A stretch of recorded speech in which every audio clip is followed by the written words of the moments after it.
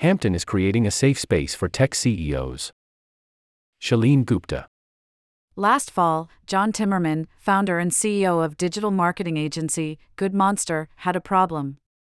He'd lost 3 clients through no fault of his own, acquisitions, startups running out of funding, the list goes on, but now he was responsible for the decision that came next.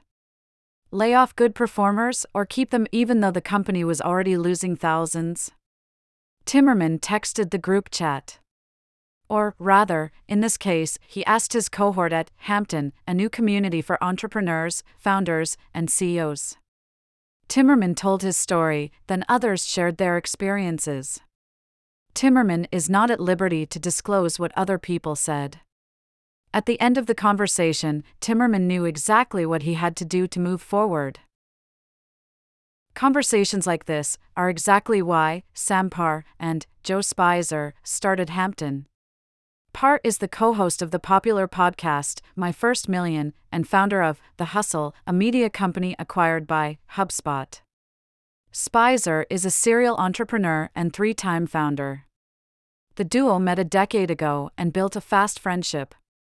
Parr is magnetic with a booming voice. At the beginning of the interview he was full of bounce, in the middle he flagged and wandered off-screen to grab a beverage, and by the end he bounced back up again. Spicer's energy is a slower, steadier burn. He remains calm and unfazed no matter what question comes his way. It's easy to see how their personalities complement one another. We talked about all kinds of questions like, how do I handle work-life balance with my spouse, or should I get married? Parr says. Over time, they were able to connect with other founders looking for support, but realized that for many founders and CEOs who don't live in tech or business hubs like San Francisco or New York, these communities remain inaccessible. We have a lot of friends in the Midwest, or in smaller communities, and they are the oddballs, Parr says. They don't have these people to chat with. We thought, let's create a company where we can make it easy for people who grow and build companies to collaborate and connect. They started Hampton last June, acquired their first members in July, and had the website up by December, even though they only formally debuted the company in late March. Today, Hampton boasts 270 members, membership costs $8,500 a year, and applicants are vetted before being admitted. They must lead fast-growing, tech-enabled startups, have revenue of at least $1 million annually or have raised at least $3 million, or have sold a startup for $5 million.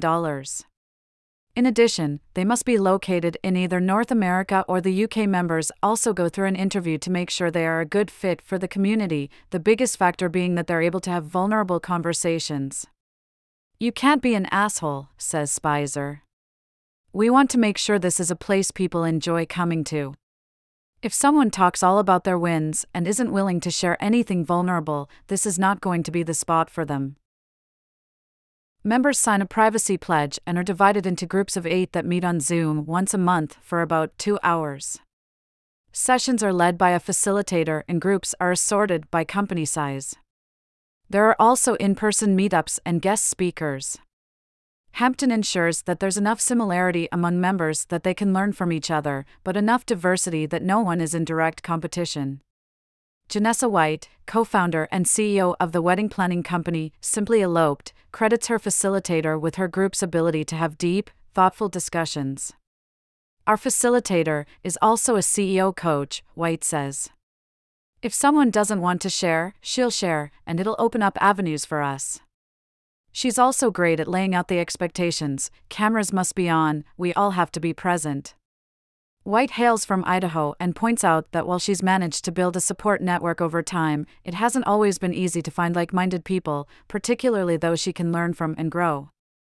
At a recent Hampton meeting, she was able to discuss balancing loyalty to her early-stage employees versus calling out bad behavior. Talking it through with people who'd gone through this helped me be at peace, made me feel less alone, and be resolute in how I can prevent this from happening again, she says. Harry Kramer, former CEO of healthcare company Baxter and a professor at Northwestern's Kellogg School of Management, points out that this idea is nothing new, which both Spicer and Parr acknowledge. Parr has been vocal in acknowledging the role that YPO Chief, the social network for women executives, and the high net worth organization Tiger 21 had in influencing Hampton. Every CEO is busy, Kramer says. You get tons of invites, so a network like this will really have to offer something unique to succeed. While community is helpful, he points out that anyone who makes it to CEO is already good at building community by nature. You don't become CEO by knowing the answers, he says. You become CEO by knowing the people who have the answers. By contrast, Wharton professor Michael Yazim sees the growth of networks like Hampton as more of a let many flowers bloom situation. In his view, the complexity of our current landscape means that there are more unique leadership challenges than ever before, which creates a larger need for community. CEOs can derive an enormous amount of value from learning from others in similar stages. He mentions that several CEOs of his acquaintance cultivating informal groups where they could discuss work issues frankly. The inner circle to solve problems can be crucial, he says. However, he notes, it's important that, in general, CEOs cultivate wide networks, both of like-minded people and diverse groups, in order to ensure that they aren't locked in their own echo chamber. Talk to everyone, basically, he says. For Timmerman, Hampton has been a way to get to know the people who have the answers. After listening to everyone else's stories, he realized that he needed to rethink his company's entire business model. He cut some clients, restructured the firm, and today, while revenues are lower, he says that Good Monster is more profitable. Hiring a mentor or following someone on social media is not the same, he says. You see all the wins. You don't get to see what happens behind the scenes.